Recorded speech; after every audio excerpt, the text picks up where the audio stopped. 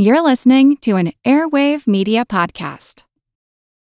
When you need mealtime inspiration, it's worth shopping Kroger, where you'll find over 30,000 mouth-watering choices that excite your inner foodie. And no matter what tasty choice you make, you'll enjoy our everyday low prices, plus extra ways to save, like digital coupons worth over $600 each week. You can also save up to $1 off per gallon at the pump with fuel points. More savings and more inspiring flavors make shopping Kroger worth it every time. Kroger, fresh for everyone. Fuel restrictions apply.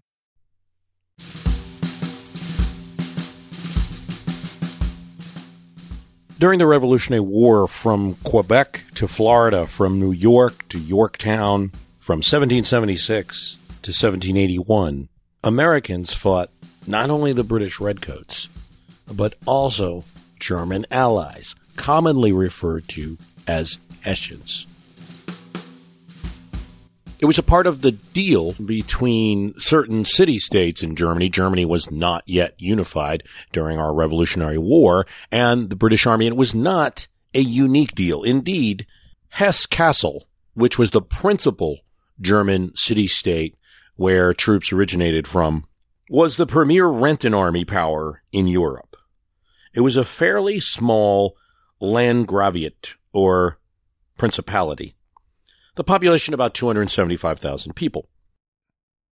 Now, normally, from a population of 275,000 people, you wouldn't be able to produce an army, that's that large. You might be looking at, an army of a real military fighting force of, 20 to 40,000. That's in an emergency situation, but things in Hesse-Kassel were a little bit different. Because there were little sources of income, just some farming, really not much above the subsistence level, and the taxation that could be developed from those farms, Hesse-Kassel looked to a new industry. It rented out its men, and it also, from the prince on down, trained its men, drilled its men, sometimes on a daily basis, in the art of fighting. It became a major source of income. Britain had used the tropes from Hesse-Kassel in several wars, and indeed, since the Prince of Hesse-Kassel was George III's uncle, that added a little family connection to this business deal. Britain paid a retainer to ensure that at any time it needed it, Hesse-Kassel had 12,000 troops on the ready to offer it. Now, why do they do that? The British, during the Revolutionary War, had a large navy, but not so large an army. Britain did not have the population to support an army. It didn't have the budget to support an army for all of the lands that it possessed. And it was stretched out, what little it had, across the world. So this, I think, is in the background of thinking of many Americans. And when Alexander Hamilton is talking to Seabury, in his famous letters with this loyalist reverend who didn't want to fight the American Revolution and sees the American Revolution as a mildly difficult but definitely accomplishable goal. I think that's in his thinking that a militarized America continent, edge of continent to edge of continent is going to be strong. Tom Paine is the exact same way. That if we're united as a continent, there's no way that this meager army of Britain can stop us. In the colony and soon to become state of Pennsylvania alone, you probably had something like 20 to 30,000 men in the militia who could be armed and who could be ready to fight. That's including, both the western part of Pennsylvania and the Philadelphia militia, which just began. Philadelphia, with its Quaker population, was against militia, right before the time of the Revolution. And this was, John Dickinson, among others, were captains in this militia. So you probably had a fighting force of about 20,000 men that could be fielded. That's just one colony alone.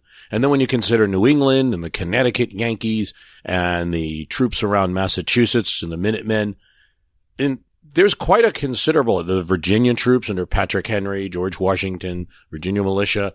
I mean, there's quite a considerable fighting force aligned against. It's almost the Americans outnumbering any force that the British could present, despite their naval advantage. Well, the naval advantage was not insignificant. They could go and bomb seaports, essentially, and blast them. And they did in several cases.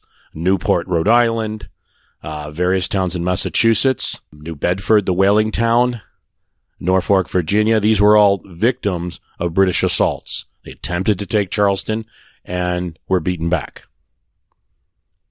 So you could see why the Americans were emboldened by this. You don't have the army to quell us, and we're going to be independent. It was thought that perhaps they would use some mercenaries. I don't think the scope of the amount of mercenaries that were to be brought to Northern American soil was envisioned by those people who sought independence, because it had never been done like that before. German soldiers from Brunswick, Waldeck, Anhalt-Zerbst, Hessenau were also brought. So there were other Germans fighting that were brought over, but the reason we are with the term Hessians is because that's the way Americans referred to it, because the principal contributor to the army was Hesse-Kassel. So the British call up this request for 12,000 men, and they pay $20 million to Cassel during the time of the Revolutionary War. And over the course of the period, they're going to get 19,000 men. This is, for Hesse-Kassel, 13 times their normal tax revenue. This is huge. I talked about this on the Road to Now podcast.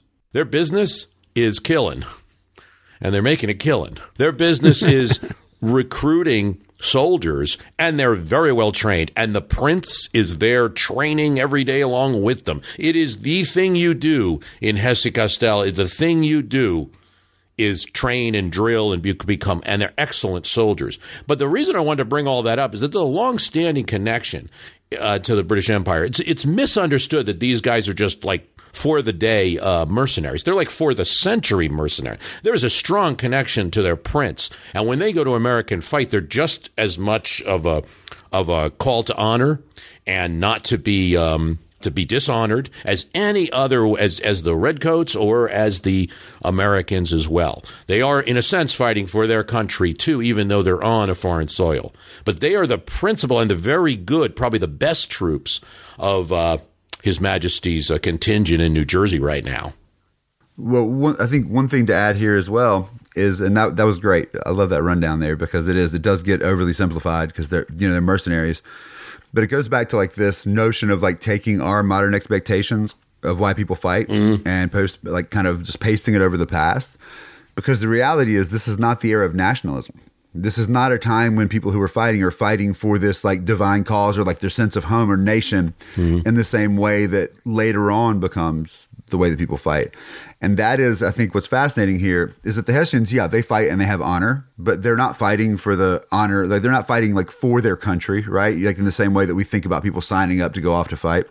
The Redcoats, by and large, aren't fighting in that sense, right? A lot of them are fighting because they were destitute and it was a job, right? And they have codes of honor, but they're not out there.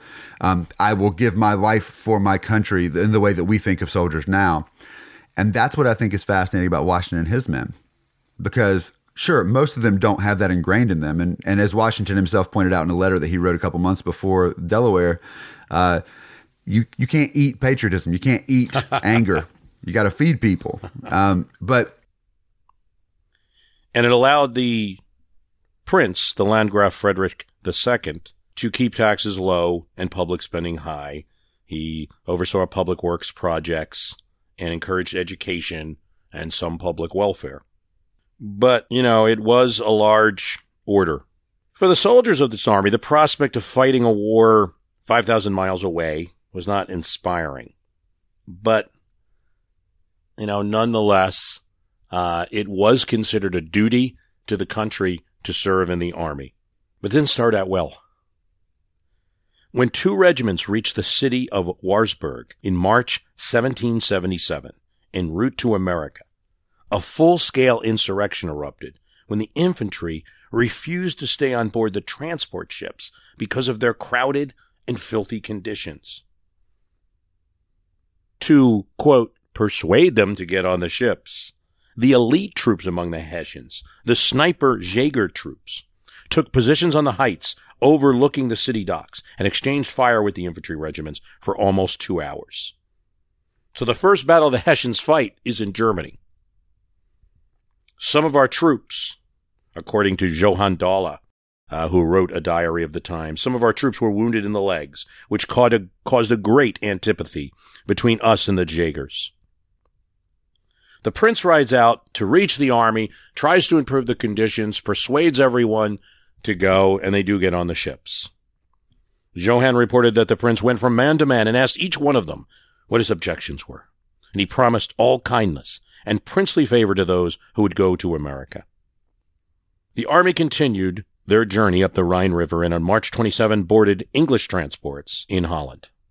The transports reached Portsmouth, England on April 2nd, and then sailed across the Atlantic.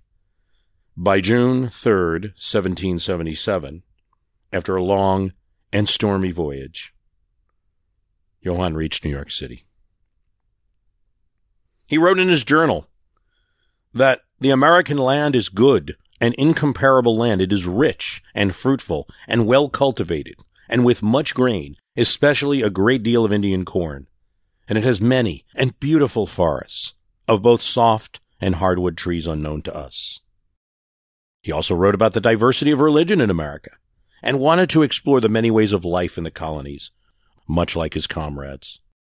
Now, this is interesting that he has this position. Now, Dohle is not going to betray his country or betray his service. And generally in the Hessian mind, it's easy to think of them as mercenaries, but they were not mercenaries in the sense of one might think of them now. Simply somebody like, you pay me and I'll fight for you. And then if the Americans paid me, we'd fight for them. That's not really what it is. This is a long established and cultivated relationship. The Hessian fighting was indeed fighting for their country, fighting for their prince. They're extremely disciplined. They're among the best soldiers in the British Army. And they were, of course, just like any other soldier, far away from home, concerned about that, but also thinking about when they get home, would they have been seen as what they did? Would it be perceived as an act of honor or an act of cowardice? All of those things. They're fighting. They're extremely disciplined.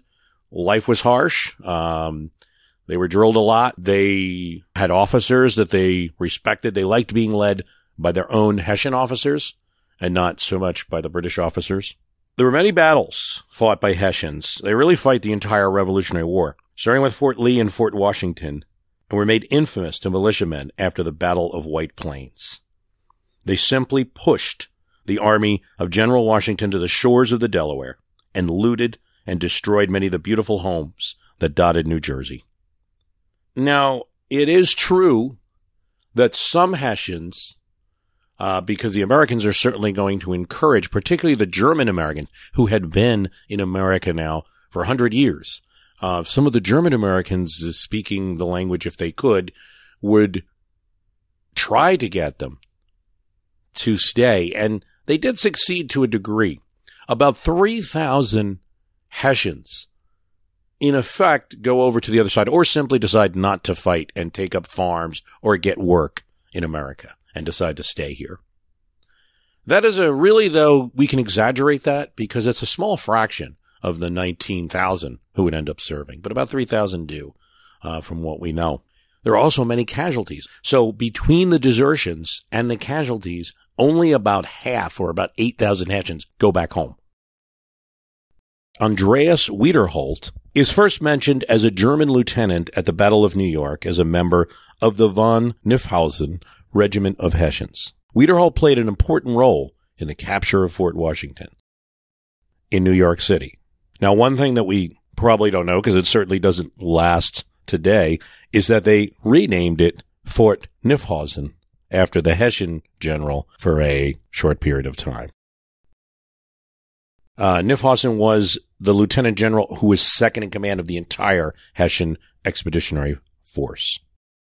Washington's army was badly defeated in New York and gradually retreated to New Jersey. The troops crossed the Delaware into Pennsylvania on December 8th, 1776. Colonel Rauld's brigade was made up of 3 regiments of Hessians.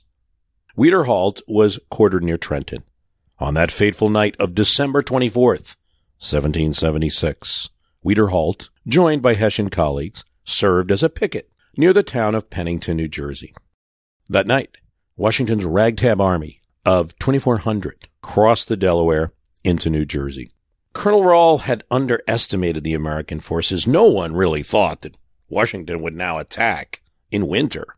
The Hessians were defeated by Washington's army over the course of the next few days, with victories at Trenton and later Princeton, major turning points in favor of the American rebels. Rall was mortally wounded at the Battle of Trenton and buried in an unmarked grave. Most of the Hessians were captured and marched across the Delaware into Pennsylvania. Wiederholt was among them. I was on the Road to Now podcast with Ben Sawyer and Bob Crawford at theroadtonow.com, or wherever you get podcasts. It's great. We talked a bit about the Battle of Trenton, and I think it's an interesting discussion. Because they did believe an attack was coming. Right, Bruce? It's like, mixed. There's mixed accounts of that. There are Pennsylvania loyalists that are telling them there's tremendous movement going on here. There's also, but you also have to, a lot of historians now say that just what we were talking about earlier, the 100 men, the Jersey militia kept attacking them, and that kept them both on their toes in a way, but also complacent, because when they started hearing some firing, it was like, oh, that's just the darn Jersey militia again, country clowns and all that. And so, so there's it's not like they totally discounted American attack. They just probably didn't think it would be on Christmas, not during a storm. And then also, thought it was not likely. Well, in Ron Chernow's biography of Washington, which is a masterpiece, he actually says that the Hessians at Trenton had received some news that Washington and his men were attacking, and they just kind of wrote it off like, okay, they're probably not, but if they are, who cares? They suck. I mean, that's the way Chernow, that's not his words, but that's the way he did. Okay, I'd like to reference David Hackett Fisher and his book, Washington's Crossing. And he tells the story of, much like what Bruce said, there were these like small militia bands, and Washington wasn't really connected to a lot of these guys. These guys were working on their own. They were causing the Hessians a lot of annoyance, and see, the Hessians, they were exhausted and tired from like these daily skirmishes that were more like I'd imagine like a fly, like swatting a fly, shooting at the patrols. Yeah, like little tic-tac stuff, like jumping out of the woods, jumping back in the woods. You can't sleep at night anymore. You don't want to do the pickets. It led Rall to have less pickets because picket work was hard. So Von Donop, he has troops, and I guess he was supposed to be in Bordentown. Bruce, help me out. Is it Bordentown or Borden? Bordentown. They might have pronounced it differently out there. It's like I remember when we were at Stockton, Bob. They used to call it Trenton. The ones people from Trenton called it Trenton. So Von Donop, but he's staying in Mount Holly, and you know where Mount Holly is, Bruce. And he met a lovely lady there, and so he wanted to stay with her. And so he was there, and he was supposed to be at the ready for Rall if he needed him, but he was with a widow. Her last name was Ross, and David Hackett Fisher goes to the extent of speculating that this was Betsy Ross.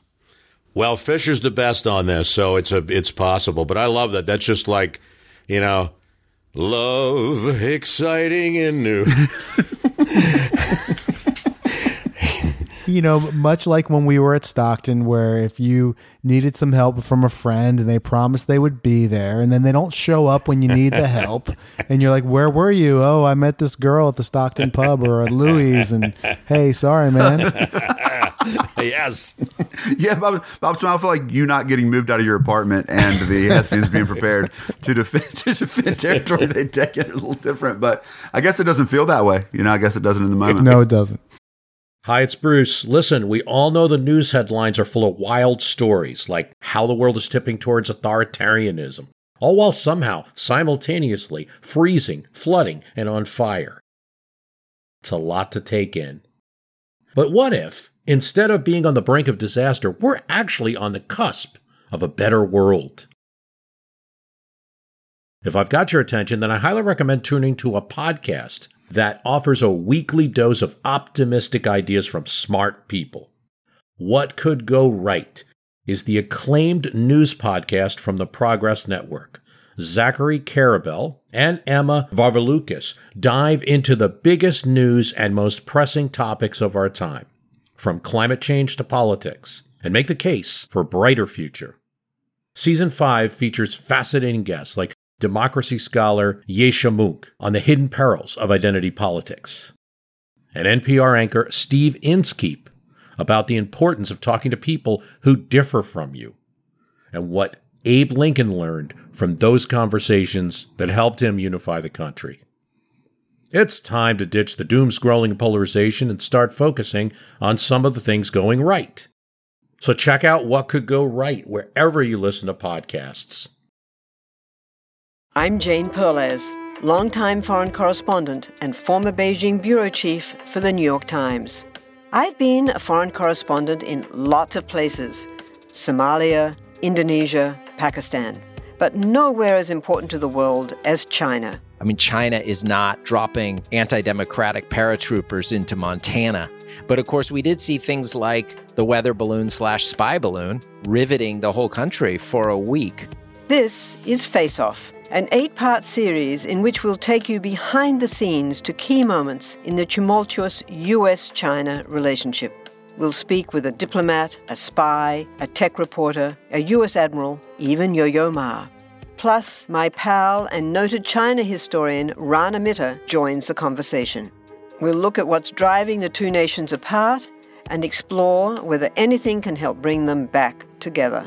Face Off launches April 9th. Well, let's, if we don't mind, let's hit with what Washington's planning here. I think is a good place to start. Washington's got he does very complicated. He's a good general, got some complicated plans. He's going to have because he has some experience with the British Army, and he wants to do a 3-prong attack. So his force is going to come south. He's going to cross from McConkey's Ferry, which is not about 10 miles from Trenton. That's where his main army. That's the 2,400 that Washington has. Then he's going to have a local Pennsylvania group, the Ewing, that's going to cross the ferry and also attack and hold off any British force that might be there. And then also have Cadwalder's Rhode Islander also has troops that will attack in a 3-pronged plan. Where did he get these boats from? They send word up and down. And when we think about the support that may or may not have been for the revolution in the country, you have to think about this. They were able to procure almost every boat that was available on the Delaware.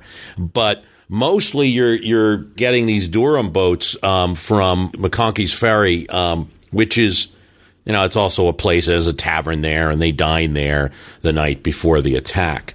These are large boats that would be used to, because sometimes if you look at that painting, and the painting's from the 1850s, and, it shows Washington in this relatively small boat standing on it while everyone's sitting down.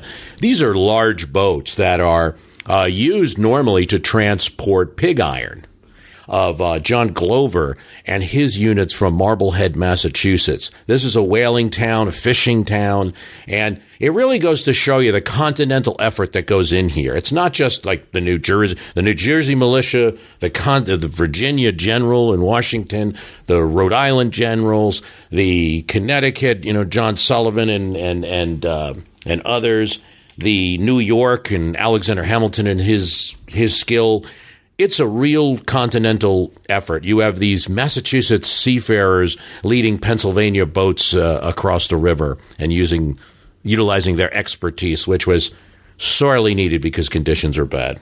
I mean, you're talking about when they launched the crossing. First of all, they think it's just going to take a few hours or so, but the conditions are horrid.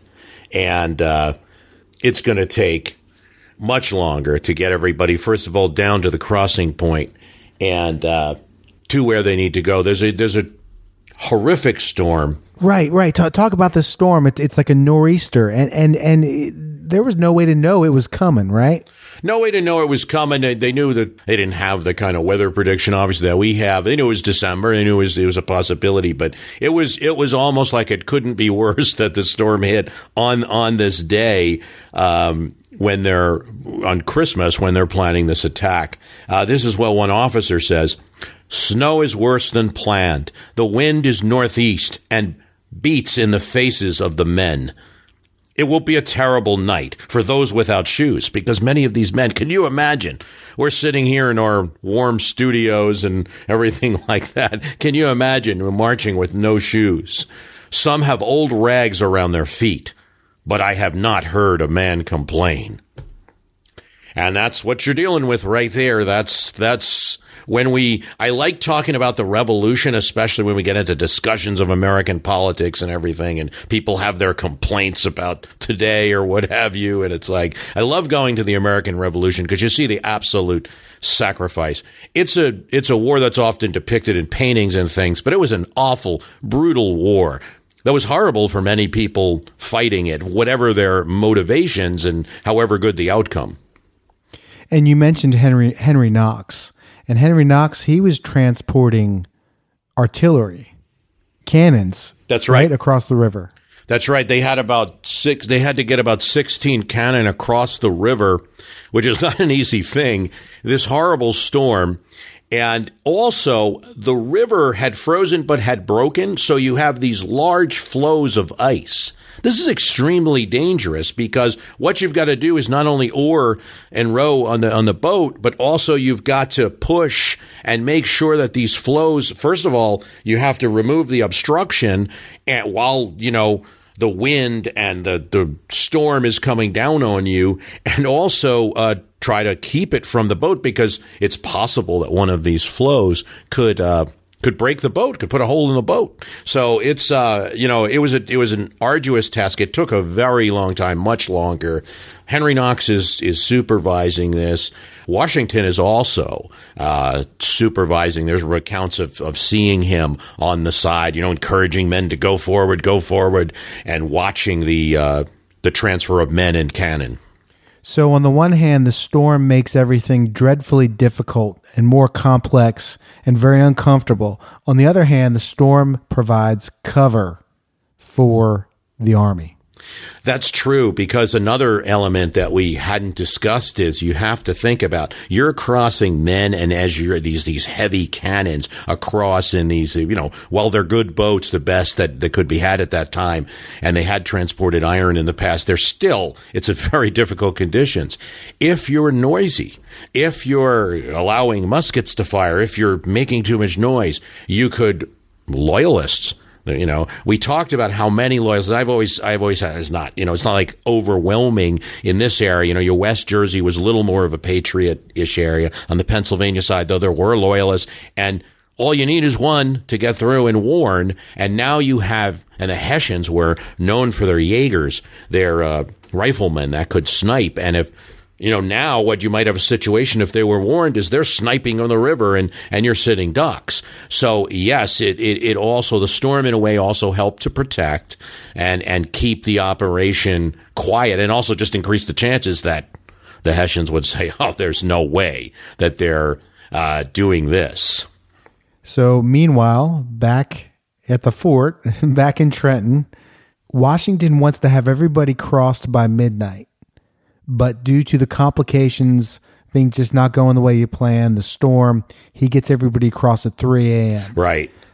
So that kills the attack in the darkness. They don't attack until the sun comes up, correct? Yeah, and also it takes time because there's still a distance from Trenton. They have to march in New Jersey a bit. So, yeah, you're not getting across that river until 4 o'clock in the morning or so.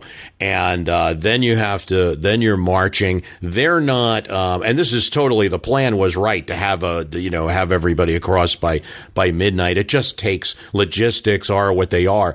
The storm is so powerful, we should say, that the other two elements of Washington's plan, Cadwalader and Ewing, neither one is able to cross the river. Neither one's able to get in position for the time of this battle.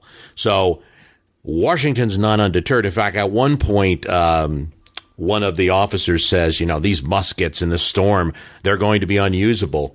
And Washington said, we'll take the city by the bayonet then.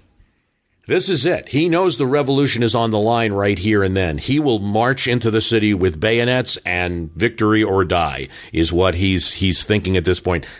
Every account, and there's many individual soldiers' accounts of seeing Washington like up close and personal, asking questions of the soldiers. Where do you see pickets? Okay, over there. And say, stay here, your officers. Move forward, men. All, constantly active, constantly commanding, and being the stern figure. And one soldier's asked by him, where are the Hessian patrols? And he doesn't know who he is.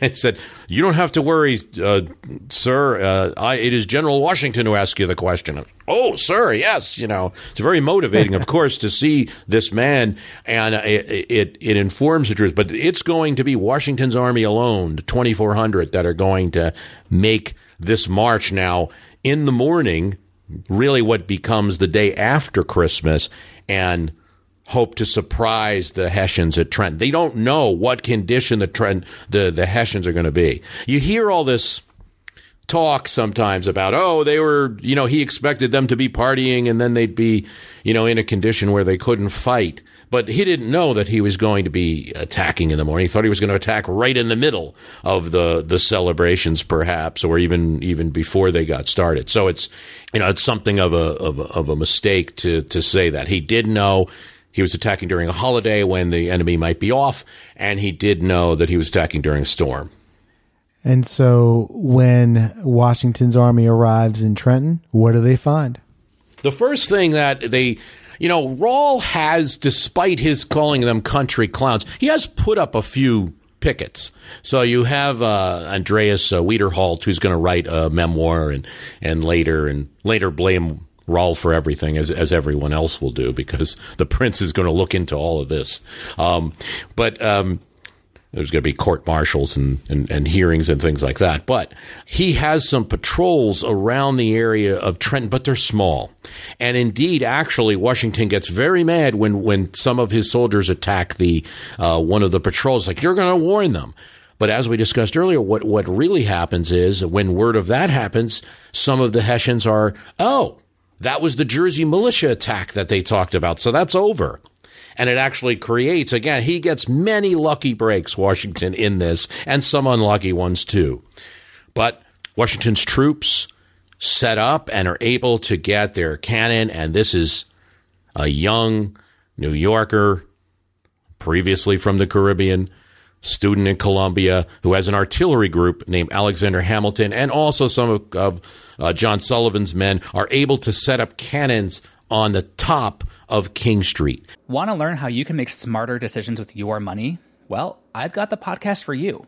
I'm Sean Piles, and I host NerdWallet's Smart Money Podcast. On our show, we help listeners like you make the most of your finances.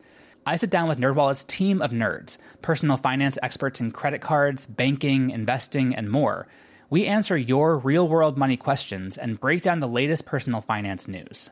The nerds will give you the clarity you need by cutting through the clutter and misinformation in today's world of personal finance. We don't promote get-rich-quick schemes or hype unrealistic side hustles. Instead, we offer practical knowledge that you can apply in your everyday life. You'll learn about strategies to help you build your wealth, invest wisely, shop for financial products, and plan for major life events. And you'll walk away with the confidence you need to ensure that your money is always working as hard as you are. So turn to the nerds to answer your real-world money questions and get insights that can help you make the smartest financial decisions for your life. Listen to NerdWallet's Smart Money Podcast wherever you get your podcasts. We all know how important it is to keep your eye on the money, and not just your own. To follow trends, track financial situations, follow gains and losses, check out the Yahoo Finance Podcast.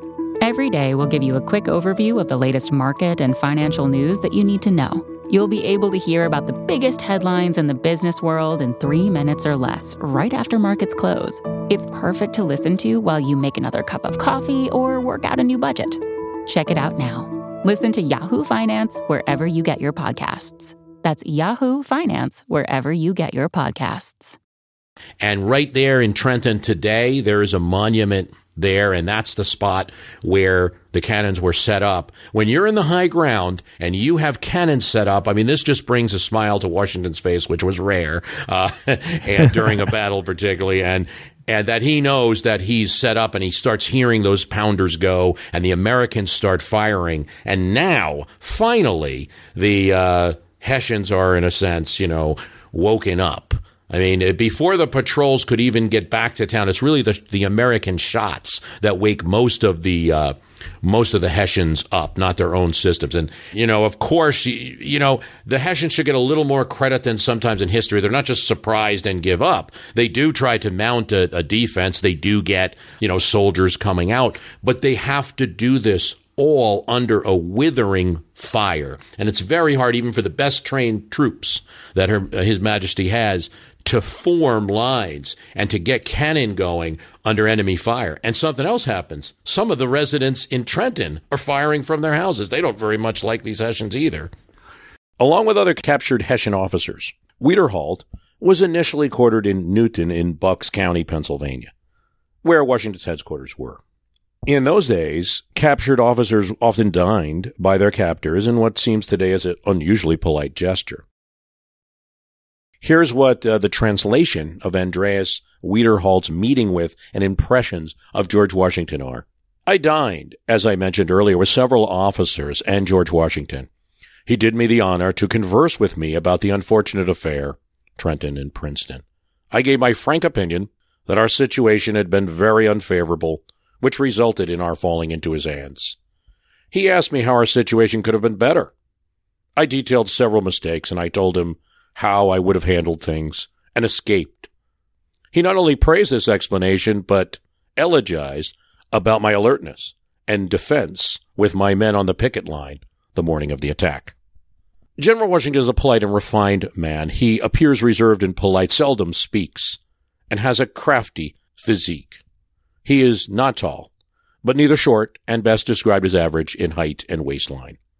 He resembles Captain von Bisenrod of my regiment. He gave me permission to go to Trenton to look for my writings there.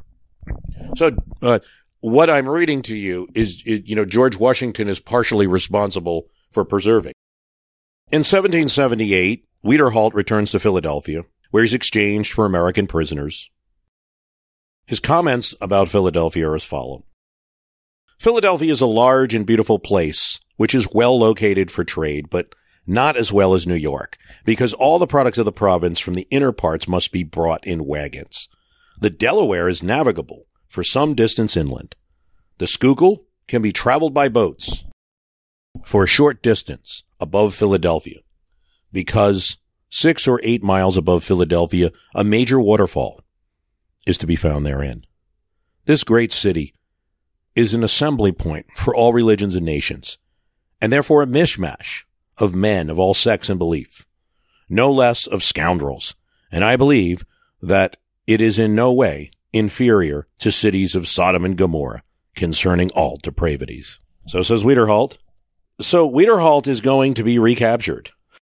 It begins in 1779 when his regiment disembarks from Sandy Hook. He doesn't know where he's supposed to be going. His regiment are quartered in 3 transport vessels, the Triton, the Molly, and the Archer. Wiederholt and his Hessian colleagues were on the Triton, a 2-masted brigantine carrying 10 cannons. The ship was in bad condition. Officers had to sleep on deck, and the sailors' hammocks fell apart.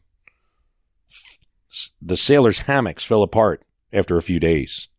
Provisions were in short supply, and vinegar, an essential cleaning solution, totally missing.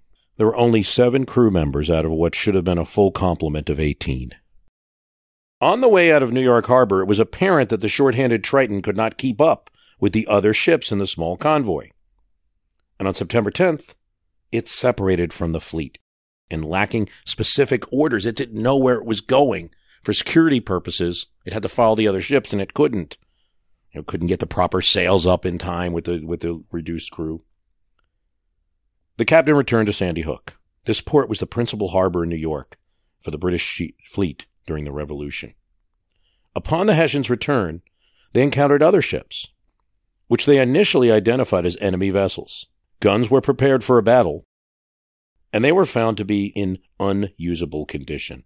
However, the ships turned out to be British, and the Triton sailed into port at Sandy Hook again. On September 11th, an agent for the fleet came aboard the Triton and gave orders to sail to Quebec. He brought 2 totally inexperienced boys with him to augment the crew. They set sail and rapidly were blown off course in a strong gale, south to 36 degrees, 30 minutes latitude, which is at the level of Long Beach, New Jersey, over 100 miles south of their embarkation point. 2 days later, the wind picked up to gale force from the northeast, and the Triton was in the grip of a severe northeastern with hurricane-force winds.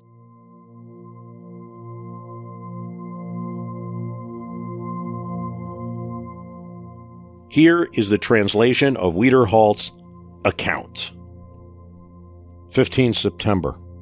The waves swirled up like frightful mountains, and the ship was on the verge of being swallowed up by the sea, where the sky was invisible, and we appeared to be buried. No ship from the fleet was visible, and what terrified us even more, no ship was visible, and what terrified us even more was that the night had fallen. One could not see one's hand before one's face. It rained and hailed incessantly. The wind roared frightfully, and the waves raged amazingly, extremely fearsome and shattering to hear.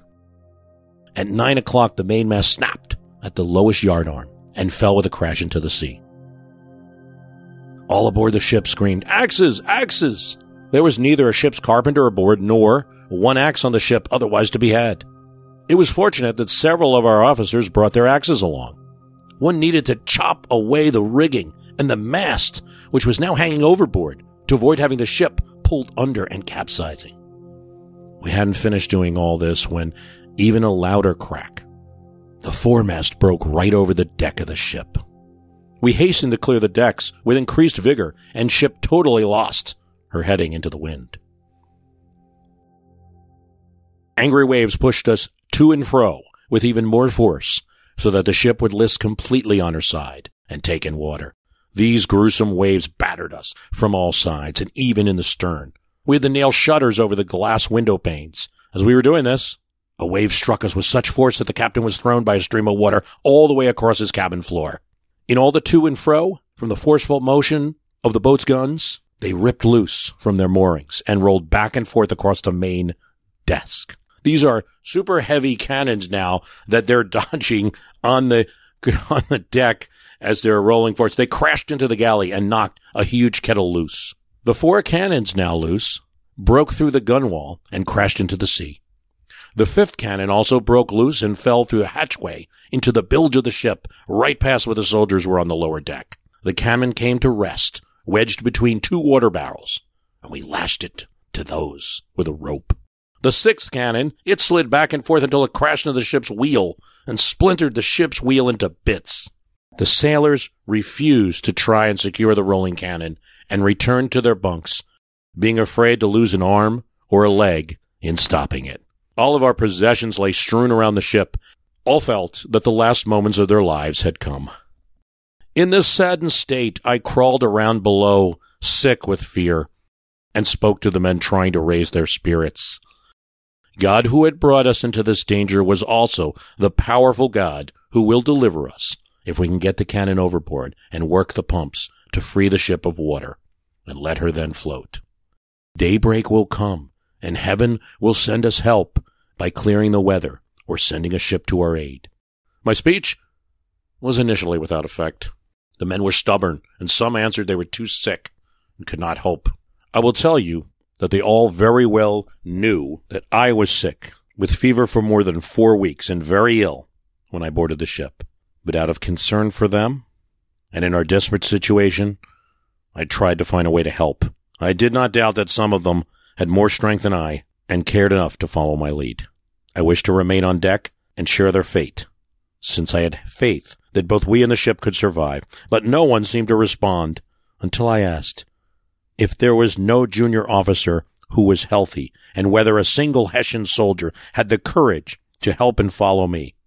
So Sergeant Hillebrand, Corporals Orstadt, and Kussner came forward, followed by another 15 to 20 men. The appeal to patriotism had worked. Remember we were talking earlier about the Hessian pride. Okay, I said, let's get the last cannon loose and free it up so we can heave it into the water. After several attempts with great danger to life and limb, we managed to get it overboard. One fusilier sustained 2 broken arms, and I crushed a small finger on my left hand. We then manned the pumps, and 4 men continuously worked to lash them to the stump of the mast. They had to switch off every 6 to 8 minutes because they could not stand, but had to kneel to work the pumps, and the pumping lasted until 3 or 4 in the morning, when they finally broke and were no longer serviceable. Due to darkness, we could not repair them. So we fixed a large bucket to a rope and bailed by hand until the long-awaited morning broke and we could begin to fix the pumps. Now, a marvelous event occurred. That must be told. During the severe motion of our ship, one of Colonel Hamel's fusiliers called Eckerd was thrown overboard.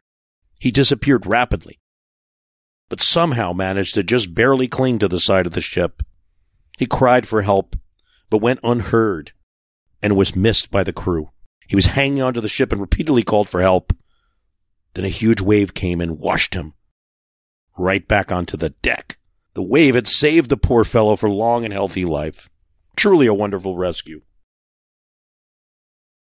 Meanwhile, the captain and the helmsman and the other crewmen walked around the ship with lanterns, attempting to free some of the ship's boats. I inquired whether they wanted to save themselves and questioned them about their action. Oh, nothing. I only see if they are fast enough. I didn't trust him and demanded he hand me the lantern for a moment. I passed them on to my men and took the captain by the arm and led him away beyond his cabin. I know exactly what you intend. You are fixing the boats to escape and leave us stranded on this ruined ship. We will perish, since we have no knowledge of the sea or navigation. I can assure you, this will not happen. You will and must remain with our men until the last one is dead, and we will be the last to die. I inform you that you are arrested and confined to your cabin. So Wiederholt has now arrested the captain and turned him over to his lieutenant, who had been sick, but had the strength to ensure the captain was confined. Then I went back to the deck and further encouraged the men. The corporals came back and told me the captain had tried all kinds of tricks and pleas to get out of the captain by conspiring with the helmsman.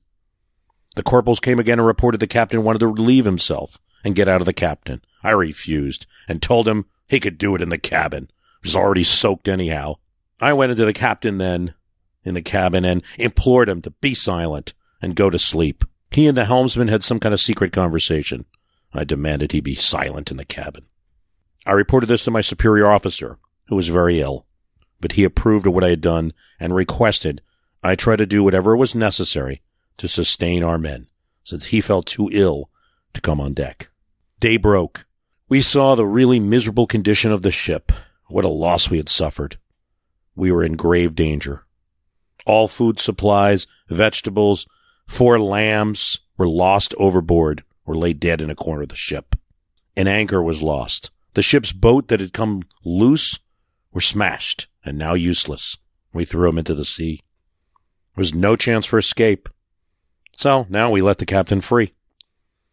We remained in this sad condition until midday, when the wind abated somewhat, and the sea and waves calmed and became smaller. No one can really describe such a miserable experience with enough emphasis, and only those who have actually experienced it can really comprehend. The next day, the sky gradually cleared and the wind remained from the north. We determined that we were located at 37 degrees 19 latitude. That's east of Cape Charles, Virginia. That's how far we had been pushed down in the storm. Pretty far from Sandy Hook, New Jersey. But how far east in the ocean were we? We couldn't tell. How far were we from the coast of Virginia? The ship's captain was not skilled enough to determine it. Our first priority was to clean up the ropes, sails, and spars, and to clear the gunwales, and go into the hold to inspect the damage and look for leaks. Luckily, we didn't find any. The men came on deck to dry their things, but no one had a dry stitch of clothing. Everything was soaked and covered with black slime. Most of the food was spoiled, to the dismay of the ship's cook. The cartridges were all sort of stuck together and unusable. Everything was ruined. Well, It's going to go on for a few more days, and they're going to attempt to make it to the Delaware Bay about 9 days later on this boat in these conditions. A very beautiful morning, but a sad and unlucky day. At daybreak, I saw relatively far off 2 sails in the windward. I jumped for joy up to the captain's cabin to inform the colonel and the other officers. We went on deck and complimented ourselves that we were out of New York and sent to the aid of ships, perhaps damaged in the hurricane. As mentioned, the 2 ships came at us from the Green Sea, and not from the enemy's shore to the leeward. They could bring us into the harbor and protect us from swarming privateers. We were in miserable condition, and according to the captain, were in no way to maneuver and escape.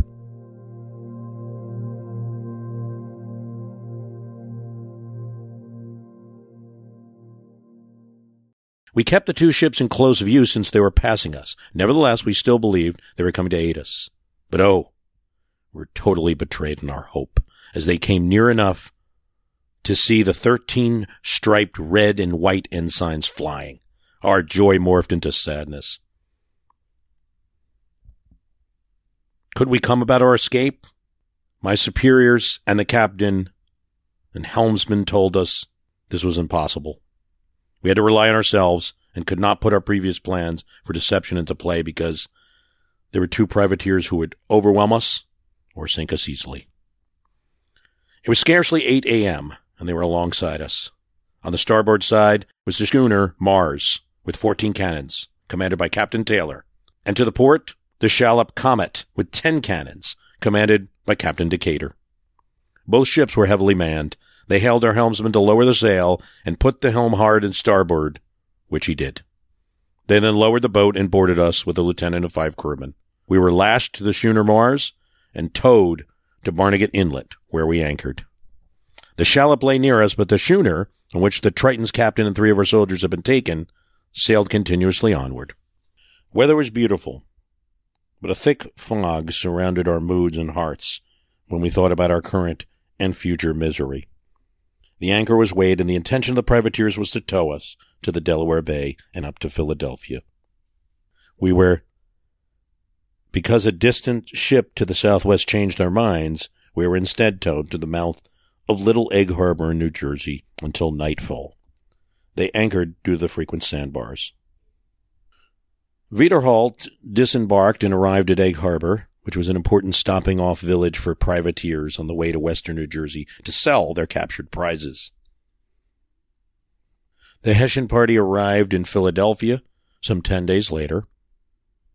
They were quartered at the Golden Swan Inn at 3rd and Arch Streets. Soon they were taken before the Board of War and commanded to remove to Reading, Pennsylvania, where they arrived on the 15th. Wiederholt took private lodgings for $1 per month. It was not until July 1780, almost a year later, that the Hessians were exchanged. We don't have any more from Wiederholt in his diary, but we do know just from his relatives that he was one of the Hessians that made it back. And as we discussed, about half of them were not so lucky. And of that other half, about 3,000 deserted and became Americans, and 5,000 or so were killed in action. The significance of the Hessians in the Revolutionary War, cannot be overstated. It's what gave the British Army its punching force, that and its navy, in order to prosecute the war and to stretch out the war as long as it did.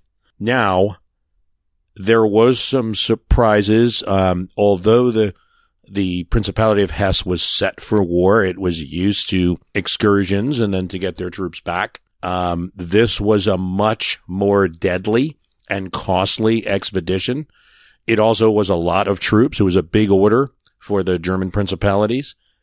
And what we see after the Revolutionary War is the end of this practice, and Hesse-Cassel goes back to farming and other activities rather than renting out its force because of the large amount of casualties during the Revolutionary War.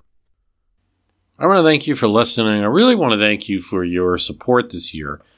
Your support either on the Patreon or on Premium Podcast really make this extra content possible. And I did add advertisements to the podcast this year, but I also think we've been able to get more content out the door. So, it's a trade-off. Appreciate your support. Thanks for listening.